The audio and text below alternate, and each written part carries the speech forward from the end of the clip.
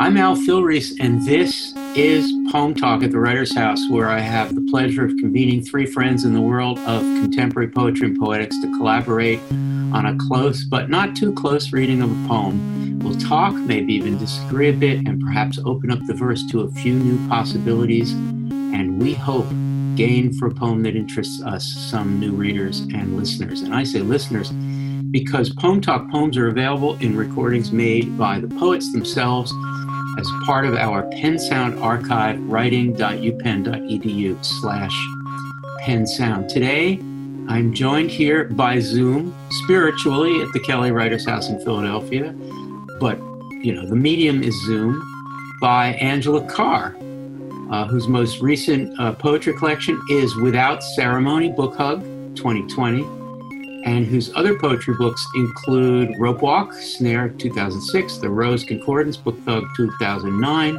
before we called it Book Hug, I guess, and Here and There, a book I really like, as you know already, Angela, because I've told you that, who translates from French to English, and a recent book-length poetry translation being Ardor by Nicole Broussard, Coach House Books 2015, and whose essay on Nicole Broussard's early novels is forthcoming in a collection edited by Lainey Brown, who teaches poetry and poetics courses at the New School in New York and is currently working on a novel, which was news to me. Congratulations on that.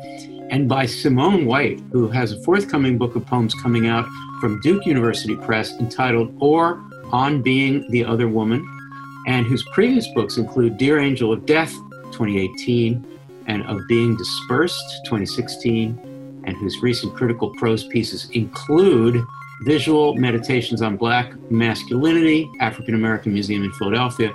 In Art Forum, Pope L walks into a room, a really good piece I just recently read, also published in Art Forum, February 2020, and a short essay on Erica Hunt's poem, The Voice of No, to be published soon in The Difference is Spreading, 50 Poets on 50 Poems, and who, I'm glad to say, is my colleague here at the University of Pennsylvania, and by Kate Colby, a poet who lives in Providence, Rhode Island, has taught at Brown University, is the author of several books of poetry and essays, including I Mean of 2015, about which we did an episode of Poem Talk, and The Arrangements, 2019, and Dream of the Trenches, also 2019, who is currently working very slowly, she says pointedly, on a book of lyric prose about time, several of whose poems are featured in the syllabus of the open online course called, not the new book, but a previous book, called ModPo. Kate is in ModPo, and who has appeared on the YouTube series called ModPo Minute, talking about others and her own poems. Kate, hi, how are you? How are things in Providence? We're still here. We're still here. That's what you can say. I think all three of you are going to say that. Simone, it's good to see you. Al, nice to see you. And Angela, hello. Hello. Thanks, Al. The four of us have gathered here today to talk about a prose poem by Elizabeth Willis. It's called The Similitude of This Great Flower. It was first published in the Cordite Poetry Review in January of 2008. And our recording of the poem comes from a close listening session hosted by Charles Bernstein on March 17th, 2008. So here now is Liz Willis performing The Similitude of This Great Flower. The similitude of this great flower. These vines are trim. I take them down. I have my mother's features in my heart, the darkest gem tripping in the tar, an affinity for Iceland. The world is clanking, noun, noun, noun. Sand in the shoe doesn't make you an oyster. This river runs constantly. The similitude of this great flower, its violent fame. Forfeit your interests while moonlight chucks the sun. Is the dog behind glass, glassed in? Heaven's voice has hell behind it. I'm looking at the evil flower, a fly in the keyhole trying to read the wall. It says we haven't died despite the cold. It sells the green room's sweat and laughter. It's misty in the dream. It says, "You promised to go on." The prose poem consists of sentences which do and don't connect. They do and don't create any kind of cause and effect connection. They do and don't relate to each other. So I wonder, Simone, would you pick any two sentences that don't seem to flow? And that means we can get started on trying to figure out why she deploys the sentences this way.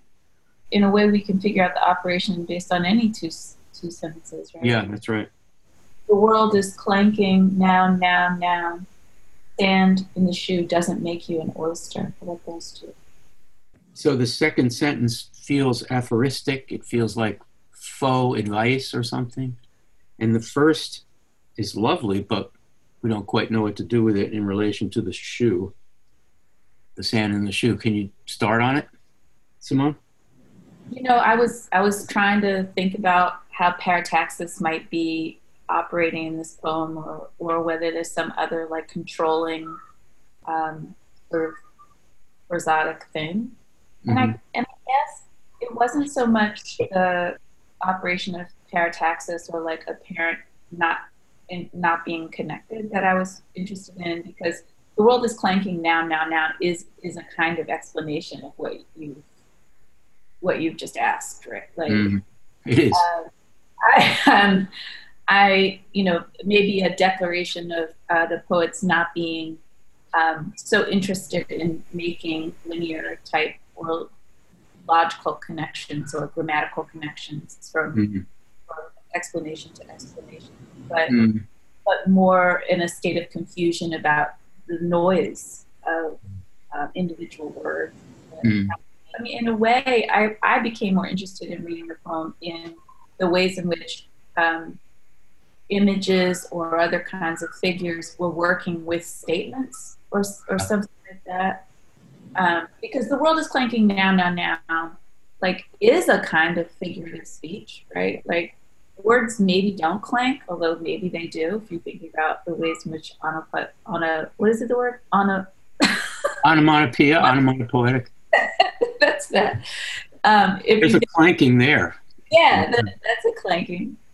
But words don't like bang to the ground or whatever, like metal. And then, so sand in the shoe doesn't make you an oyster. Like, what's the relation of that to, cacophony? I don't know. That is the question. All right, Angela, we don't know. Can you help us with that? I mean, the meta question, Angela, is should a reader who it's just so lovely to read this poem and to hear Liz Willis perform it, one doesn't need to put the things together, but since we've given ourselves a certain amount of time on Poem Talk, we might as well try. Well, okay, I'm going to go back to, Simone, when you started talking about the poem, you were wondering whether there was a prosodic logic to it, and I can see that maybe in the first two sentences there's like this accent on vines, trim, take, down, right? And then there's a sort of internal rhyme in hard and dark and tar in the fall. But then it moves more into the realm of meaning, or what nouns mean or how they mean. And I was really drawn in the first place to this line that's in quotation marks, because it seems to be it's calling attention to itself. Right. Almost in a way, I wondered, is that ironic or even campy, in the sense that, well, first there's similitude, which is a really awkward noun.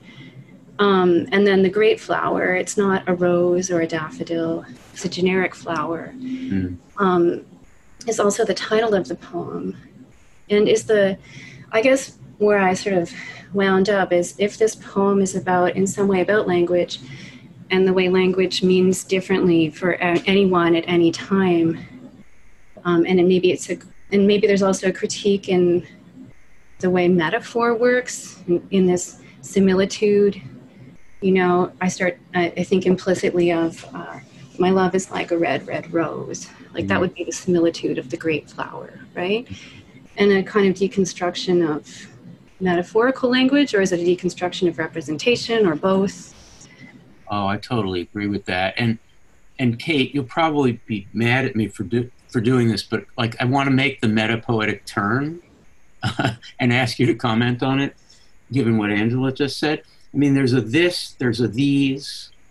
Them is a little more third-person-y, real world, but this and these make me think of what Angela just said. And the this river runs constantly makes me think of the mind that makes the language, right? And the prose poem itself. So I know it's kind of pushing it to do a metapoetic reading of something that is so lovely in pointing to a natural world around. But do you mind taking up the metapoetic thing? And could this and these refer to the writing? Oh, well, she asks us to read it that way with the world is clanking, noun, noun, noun. She does, yeah. Which reminds me of nothing so much as the poem being a machine made of words, William Carlos Williams. And here the world and the consciousness, the subject of the poem intercut one another, and she places the poem between them as this machine processing both and sort of conjoining them. Right. So yes, there are a lot of pronouns, sort of indefinite pronouns, and you're not sure which noun goes with which pronoun, but that this is and these always feel very definitely to me to be pointing back to the poem itself and this idea of similitude, semblance, and the poem working, like cranking like a machine to try and generate or create something that feels real or tangible or actual. Simone, you want to take it from there? Well, yeah, I guess I was interested in the indefinite pronouns as well, and I was trying to sort them and count them a little bit. Apparently, the similitude of this great flower is from an Erasmus Darwin poem. Mm-hmm. And I guess one of the things that I was thinking about in terms of the indefiniteness of the objects is that, you know, they refer actually or give us the opportunity to think about objects generally, and therefore refer us to kind of like a broader or larger framework of situating like a particular kind of knowledge or moment of knowledge, and how objects operate within that, you know, that system. And I guess it's if language is this river and this great flower, you know, or this great flower, yeah, that might actually be like a counter thesis to what I'm offering here, insofar as the objects themselves then are repressed to a certain degree.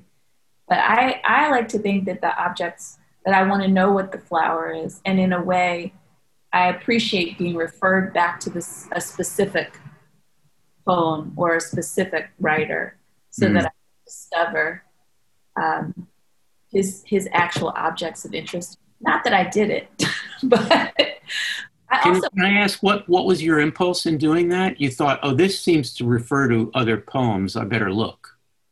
Well, there are the quotation marks. And so the very first thing I always do when I see things in quotation marks in any poem is Google the phrase itself. and then if I can't find it that way, I start looking around in other places. In this case, there's some material on Liz's sources for this poem and book. But Liz is a friend of mine, so I asked her. Okay, all right. Now you can tell us. Now we're warming up. Why don't you tell us what Liz said, and then I'll turn to Angela to respond to whatever it is we're about to put out. I only said, is this Darwin? And she said, it's Erasmus Darwin. Wait, so earlier you deployed that reference without telling us that you got it from Liz herself. Oh, I see. It wasn't just Google. Gotten to Darwin, but I didn't know the title of the book. Botanic Garden. Erasmus Darwin's Botanic Garden. And of course, Erasmus Darwin is the great-grandfather of Charles Darwin. Yeah. So, Angela, listeners to Poem Talk will have begun by thinking that this is a poem about nature to some extent. And now we've really done what we usually do, thanks to Simone and Liz, we've made it somewhat intertextual. So what do we do with that? I mean, be a teacher for a second. What do you do when a student says, oh, no, I thought this was about nature? Well, it can be about many things at many times to many different people.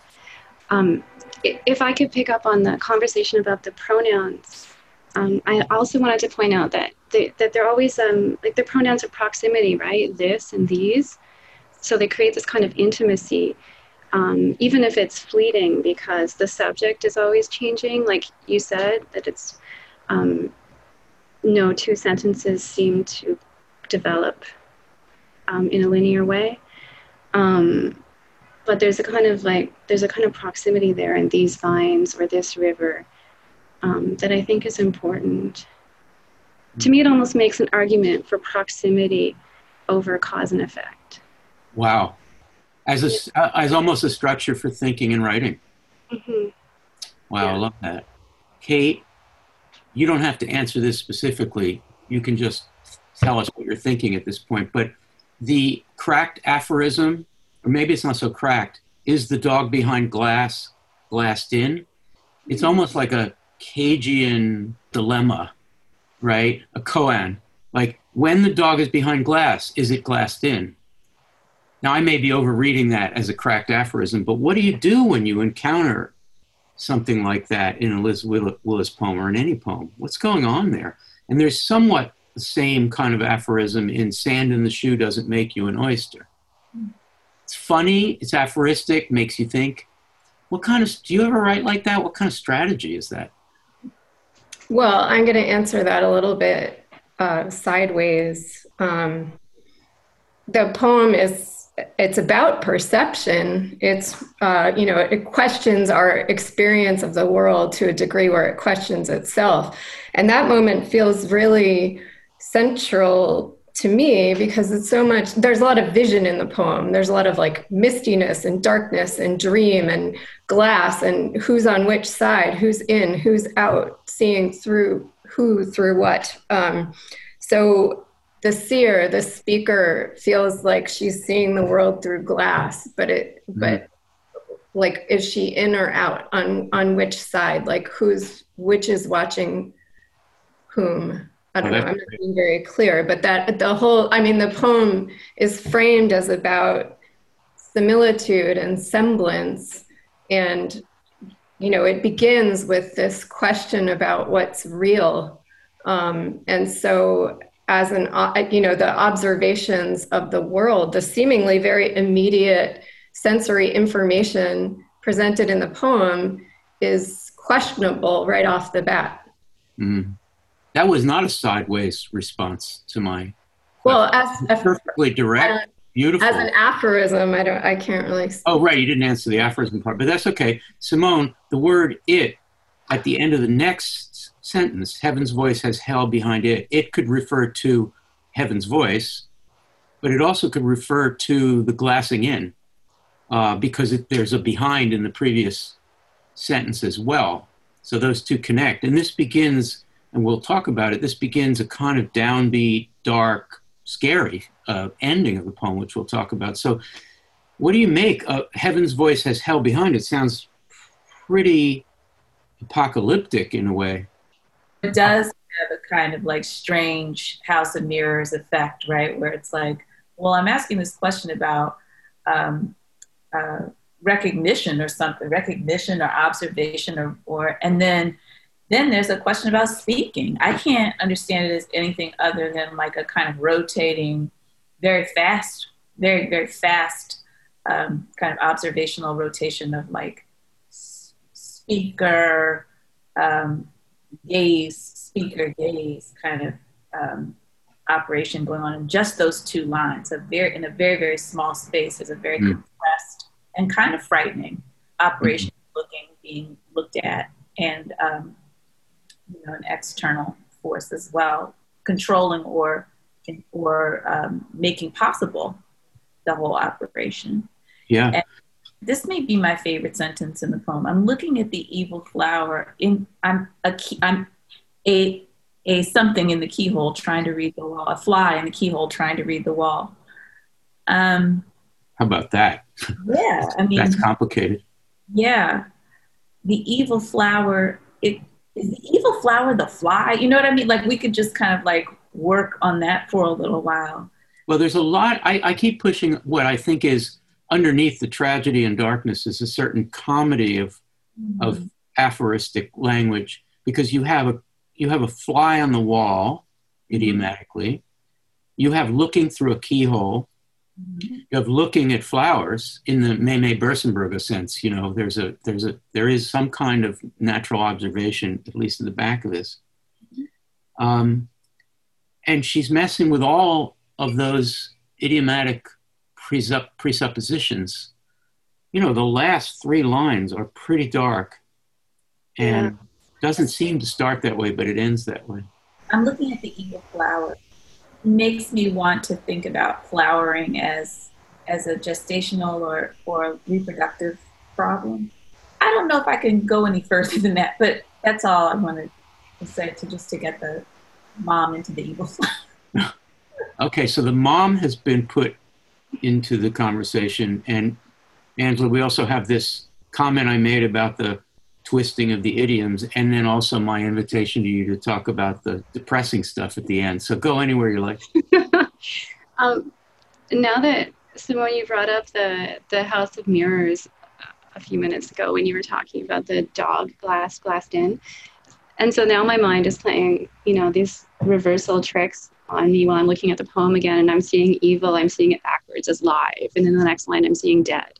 So it died, you know, so I'm seeing this logic in the relationship between the sentences. I see a lot more connections in the last half of this poem than in the first half. I feel like a narrative develops in some respects, despite or because of me. And I'm seeing it becomes really claustrophobic in a sense. And there's, you know, it ends with this tension on the will to live, right? It says you promise to go on. First use of that pronoun there. Yeah, and it raises all these other questions. Who promised what to whom? But it points to the will to live, right? And in tension with this language about God, hell and heaven and evil, and this sense of confinement of being looked on or doing the looking on oneself, but in both cases in a confined space, whether in a confined room or in the confined keyhole. Yeah, so the ending is fairly dark, I agree. Mm-hmm.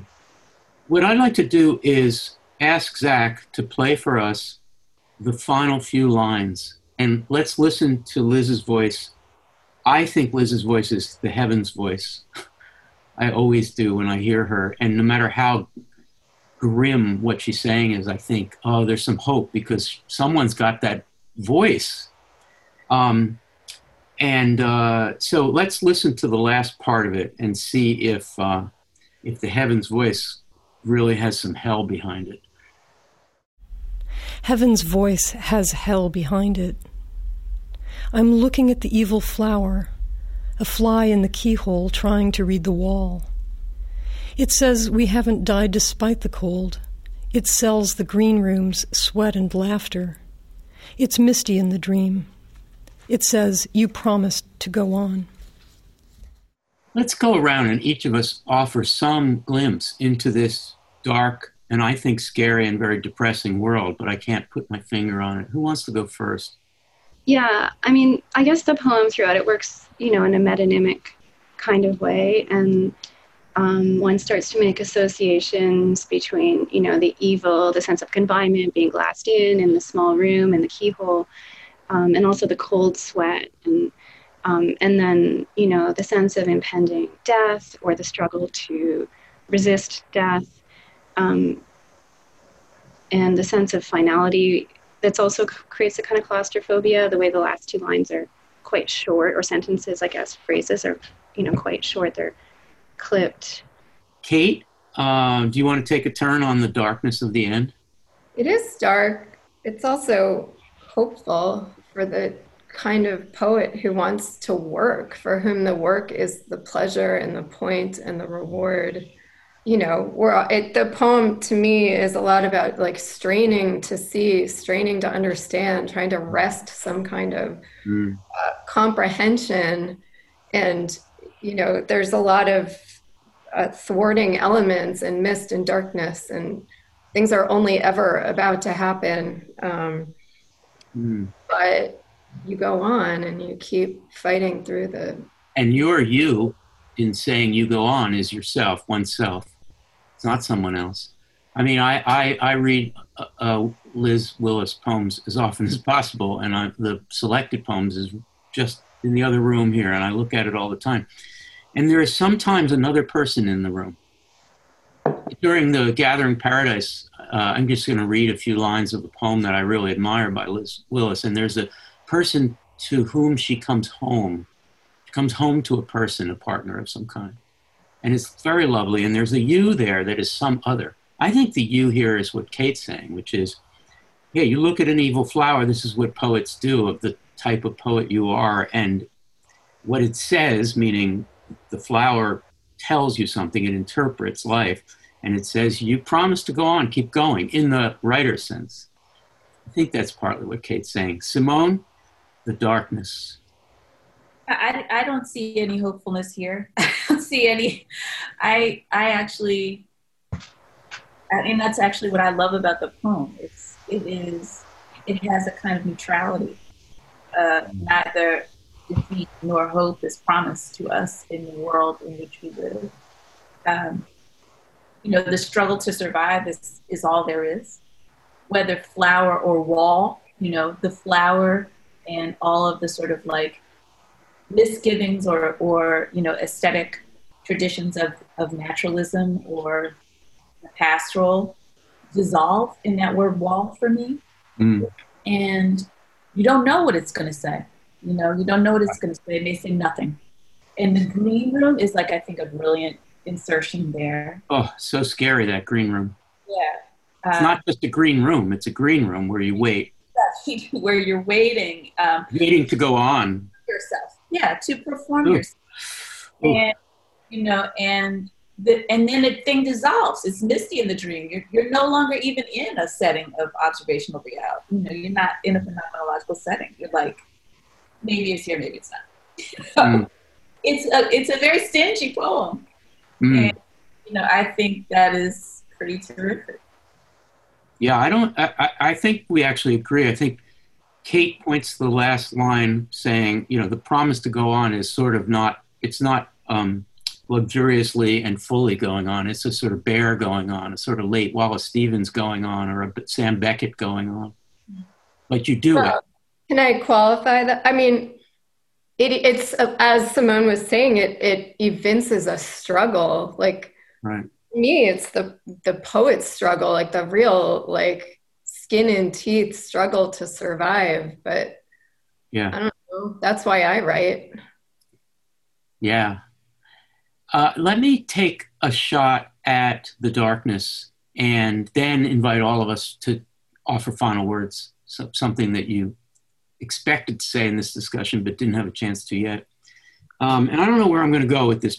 I want to take up, not challenge so much as hope that we would figure out what to do with the mother, and then say something about the end. So the first sentence really got me. These vines are trim, I take them down. Well, I've done some vine trimming and caring for in my time. And when they're trim, you don't take them down. They've been taken care of. Mm-hmm. And then what seems to be a paratactic break, I had my mother's features in my heart. I think actually it's not a break. She's thinking, I'm the kind of person who takes care of these domestic decorations around the house. Like, I guess my mom was kind of severe about these things. Like, they're trim, let's take them down. And then you get something cold like Iceland, an affinity for Iceland. She's sort of creating a kind of maternal identity there in how she deals with what she sees. And then, so there's no warmth. I'm not saying that Liz Willis biographically is saying something about her mother being cold. I'm thinking about the way people think, or think about the mother in a maybe symbolic way, not a personal way, or maybe both. But then you get to the end and it's cold and we're barely not dead. There's something, what happens when there's that lack of warmth, the person who trims the vine and then takes them down, or finds someone else who trimmed them and then takes them down, and remembers essentially a cold heart with an affinity for Iceland, struggles in the end not to die in the cold. And whoa, that is what gets you to go on, that recognition of coldness. So I'm overreading it, but I think that the poem starts and ends with that connection. Okay, final thoughts. Let's go around. Angela first. Something you wanted to say about this poem, or about Liz Willis in general, or about poetry in general, that you didn't get a chance to yet? Well, I wasn't intending to say this, but it just occurred to me as we were talking. I thought maybe there's also an allusion embedded in the evil flower to Baudelaire. Yes, the flowering of evil, right? Uh-huh. Flowers of evil? Yeah, particularly because it's a prose poem as well. I could probably cook up some argument about that allusion. But yeah, I guess the first thing I loved listening to the poem when I listened to the audio. But then when I looked at it, the first question I asked myself is, why is it a prose poem? Simone, final thought? Well, this is a great example of, this is a thought about poetry in general, which is that I think this poem, listening to the audio and reading the poem for the purpose of this conversation, sort of like makes me, I'm a dumb reader of poems. I tend to start with nothing. Like I often have like zero affectability at the beginning of my reading of poems. I don't feel affected by it. And the joy of reading the poem for a purpose is often that you discover inside the poem all its operations, and it opens up to you in such a beautiful way.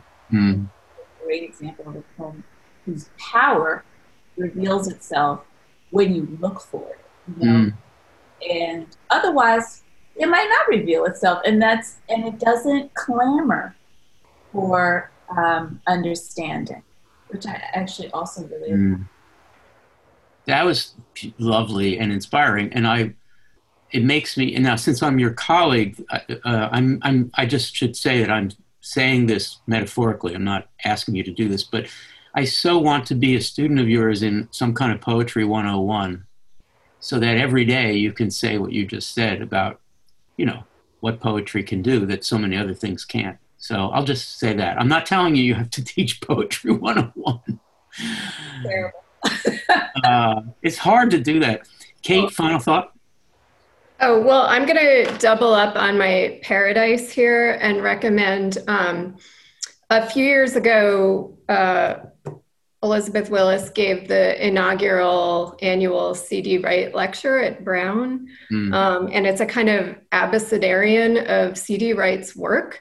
And it's really, I've listened to it many times, and it is just an incredible example of I guess this is oxymoronic, but the fluidity of her paratactic hinges. And it's on the Literary Arts website at Brown. I highly recommend it. It's just beautiful. That's great. But it really, I mean, that movement moves through all of her work, and that it really was exemplified in that lecture. It's fantastic. That's great. So you managed to get in a Gathering Paradise in the final thoughts section. That's great. So you're going to get another Gathering Paradise. And it is indeed time for Gathering Paradise. We like to end Poem Talk with a minute or two of Gathering Paradise, which is a chance for several of us, or all of us if you're quick, to recommend something good going on or something interesting going on in the poetry world, or someone who's doing interesting things in the poetry world. So Angela, do you want to begin? What are you recommending these days? Well, I just want to talk about the best book I read recently in the past, few weeks. Please. So this is a Canadian writer, Phil Hall, and this must be his, 20th book. I think he started publishing in the 70s, and he's an amazing writer. The way the music sounds, the leaps, there's not really much emphasis on the sentence in here at all. Is it easy to acquire? I don't know. I Okay. ordered it directly from the publisher, Peddler Press. Okay. Phil is he's an amazing poet. If you haven't read his work, it's called Niagara and Government, and there's this sort of surrealistic ampersand titling throughout. Fantastic. Yeah. Thank you, Angela. Kate, Gather Some Paradise. Well, I have here Mary Kim Arnold's recent book from Noemi Press. I highly recommend it. It's just gorgeous and heartrending and rigorous at the level of language. It's from the perspective of a woman adopted from Korea who is trying to piece together her past or her legacy, maybe from images of the war, but simultaneously clawing her way out of the patriarchal present. And it's unbelievable. That's great. Thank you. Simone, Gather Some Paradise. Sorry, can I interrupt 1 second about Phil? One of the blurbs on the back, I love this. It says, I read Killdeer. That was one of Phil's previous books. Then I wondered why I'd wasted my life writing prose, from Alice Munro. Oh, that's a pretty good blurb. Wow. Some Canadiana for you. That is great. Oh, Canada. Sorry, Simone. Interrupted. Gather Some Paradise. Top that. Got anything Canadian for us? Nothing, no. But what I can say is that in the start to the semester, one of the things that I haven't done is read much poetry because I'm teaching a course on W.E.B. Du Bois and I'm teaching a graduate theory course.